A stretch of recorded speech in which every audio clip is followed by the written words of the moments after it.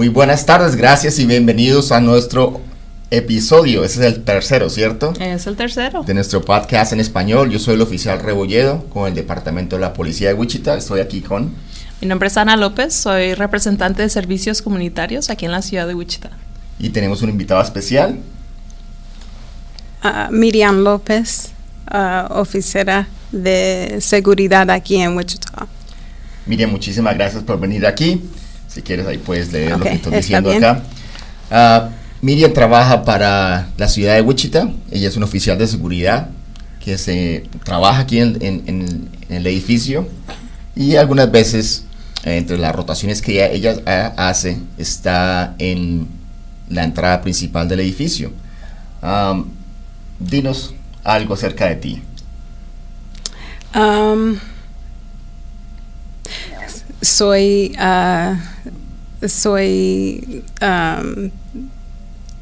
Solamente estaba aquí 3 años, aquí en el ciudad de Wichita, de este departamento. Y tiene 3 hijas, 3 hijos, 2 hijas y un hijo. Y es todo. ¿De dónde eres, Miriam? De Chicago. Okay. De Chicago.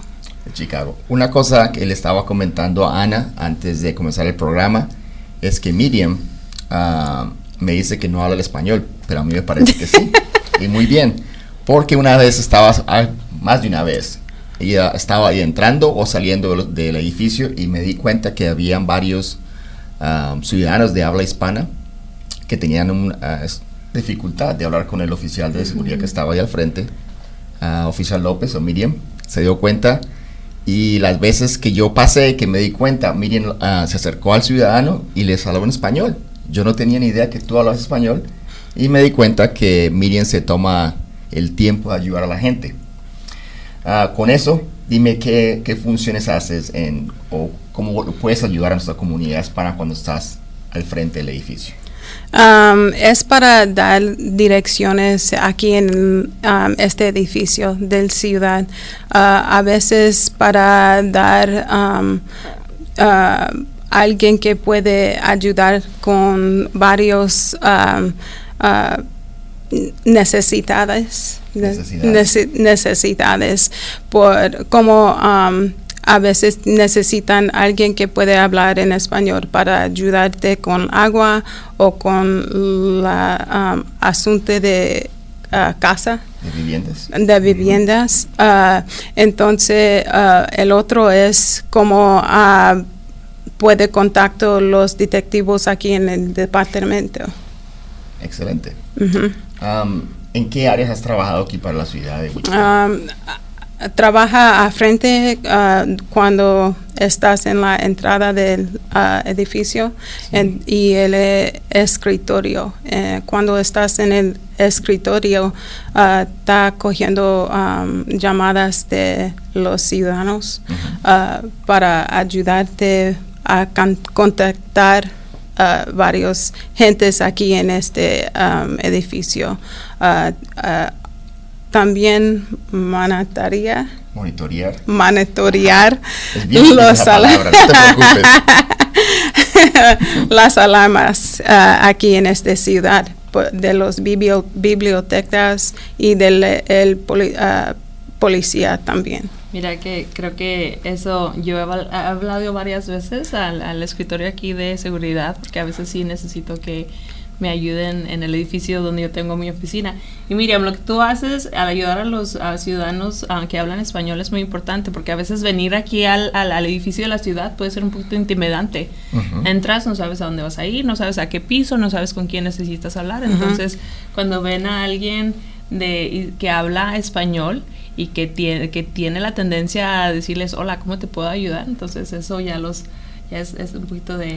Sí, a veces me llaman de otro sitio y te dije, Officer López, necesitan alguien que habla español a frente, o cuando está contestando la teléfono, es la primera lo que dije, ¿puede hablar español? Sí, sí puedo. ¡Ay, qué bueno! Eres de descendencia hispana. ¿De dónde es tu familia? Mis padres son de Puerto Rico. Puerto Rico. Mi mamá de Caguas y mi país de Río Grande. Okay. Ajá. Interesante. Gracias. Óyeme, ¿y cuál es tu parte favorita de tu trabajo? ¿Qué te gusta más? Es ayudando a la gente. Cada día es diferente y eso me gusta. No quiere sentar de escritorio, eso no me gusta. Pero más de todo es cuando la gente necesita algo y yo puedo dar lo que necesitan. Si es direcciones, si es que yo sabe a quién necesitan hablar, o cuál número queda, eso me gusta. Excelente. Y oficial López, ¿usted ha trabajado en un departamento diferente al de seguridad o siempre con el departamento de seguridad de la ciudad? Aquí siempre con el departamento de seguridad, pero también antes de llegar aquí trabajó con el policía de Derby y con the Mental Health Association of South Central Kansas. Oh, wow. Yeah. Interesante. Tiene un background en lo que viene siendo el law enforcement. Por la noche todavía trabaja con el Mental Health Association. Interesante. Son una organización que ayuda muchísimo y colabora mucho con el departamento de la policía de Wichita, porque pues todos sabemos que problemas mentales es un problema muy grande en nuestra comunidad y en nuestro país, yo creo que en el mundo entero. Casi que una crisis, se podría decir. Tienes toda la razón. En los últimos años. Yeah. Sí. ¿Algo más que nos quieras decir acerca de ti? Gracias por dándole esa oportunidad para practicar y para platicar. No, muchísimas gracias. Como yo te dije al principio del programa, estaba hablando con Ana y una de las cosas que me agradó muchísimo es que te tomas el tiempo de ayudar a nuestra comunidad hispana. Y yo por eso te agradezco muchísimo y estaba pensando a quién puedo traer al programa, alguien que tenga un impacto grande en nuestra comunidad. Y cuando te vi varias veces haciendo eso, dije, hay que traer a Oficial López a esto. La próxima vez que los ciudadanos aquí de Wichita vengan a lo que viene siendo el ayuntamiento de la ciudad de Wichita, van a ver aquí la gran sonrisa de nuestra amiga Miriam López. Y tenemos 2 López hoy. Sí. Y Miriam. El poder latino. El poder latino. Yo también soy latino, por favor. A ver, ¿qué más nos puedes decir, Ana? ¿Qué tenemos? ¿Qué tenemos? Pues creo que nos ibas a mencionar acerca de unos días muy interesantes. Sí, hoy estaba mirando, lo que vamos a tratar de hacer es encontrar lo que ha pasado hoy, como por ejemplo, hoy es septiembre 30 del 2022, días nacionales o días en la historia.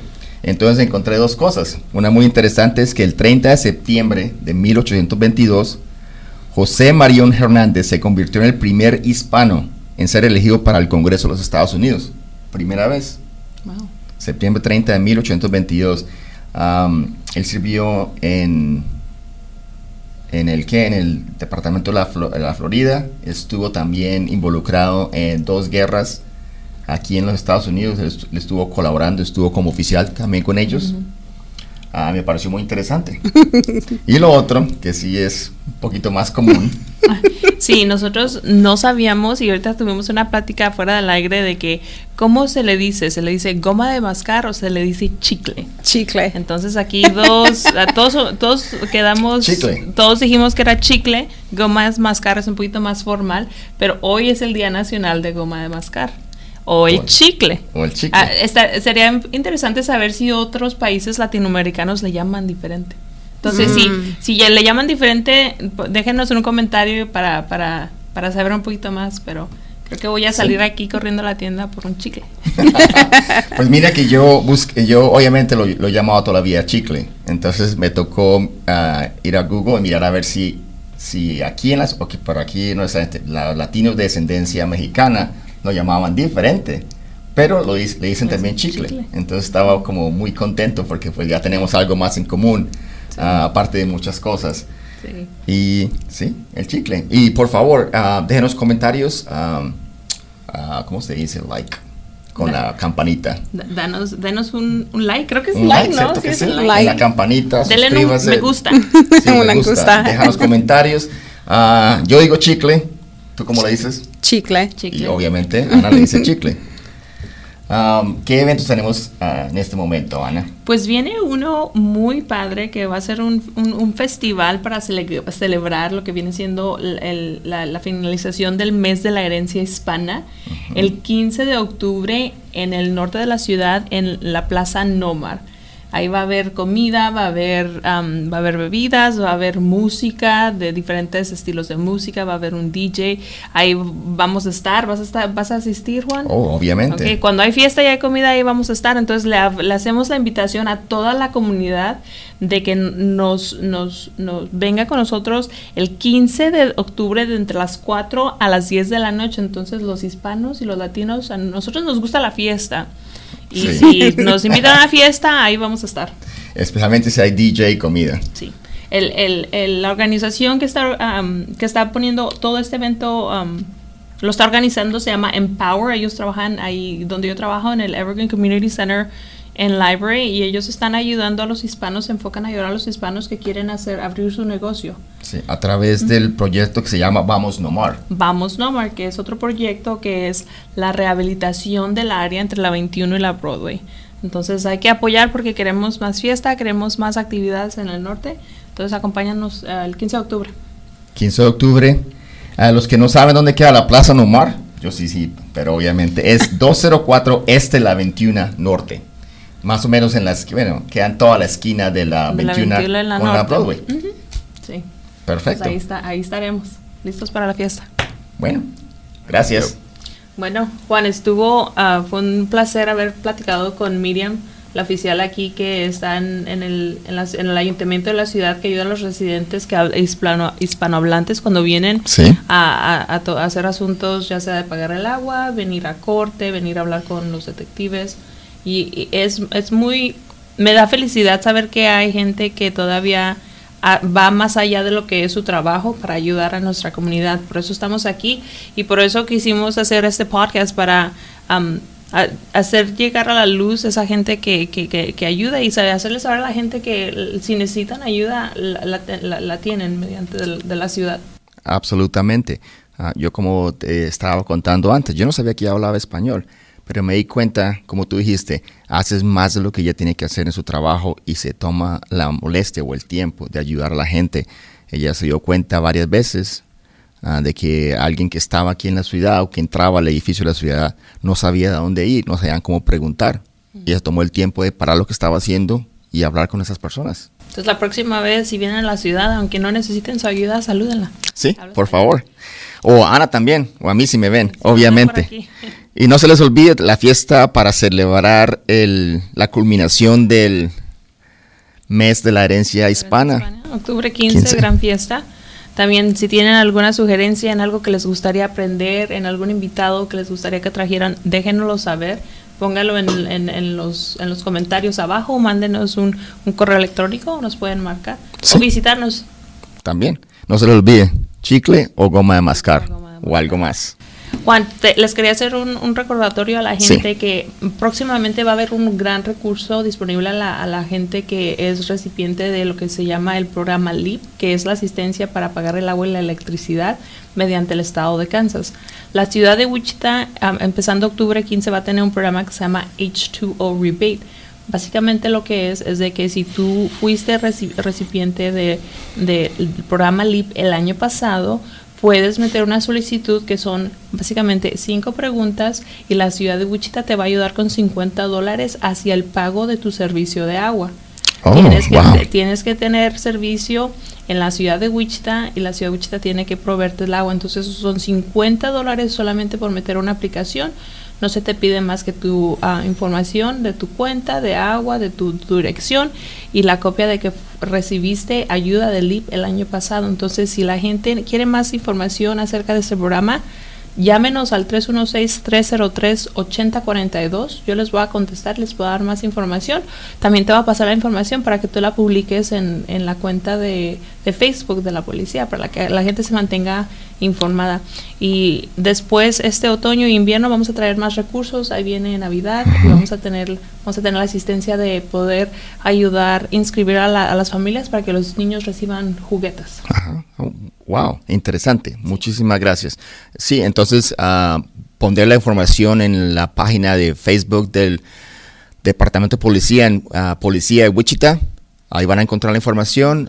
Obviamente, pues el teléfono que Ana nos acaba de dar. Llamen, pregunten. Servicios muy, muy importantes para nuestra comunidad, obviamente. Y esto es la intención de este programa, es pasar información a nuestra sociedad, porque yo eso no lo sabía, por ejemplo. Y ahí vamos aprendiendo, vamos pasando información a nuestra comunidad.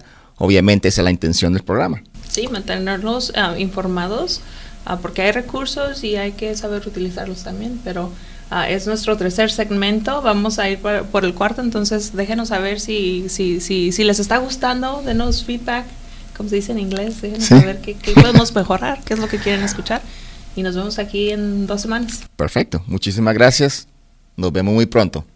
Adiós. Adiós, chao.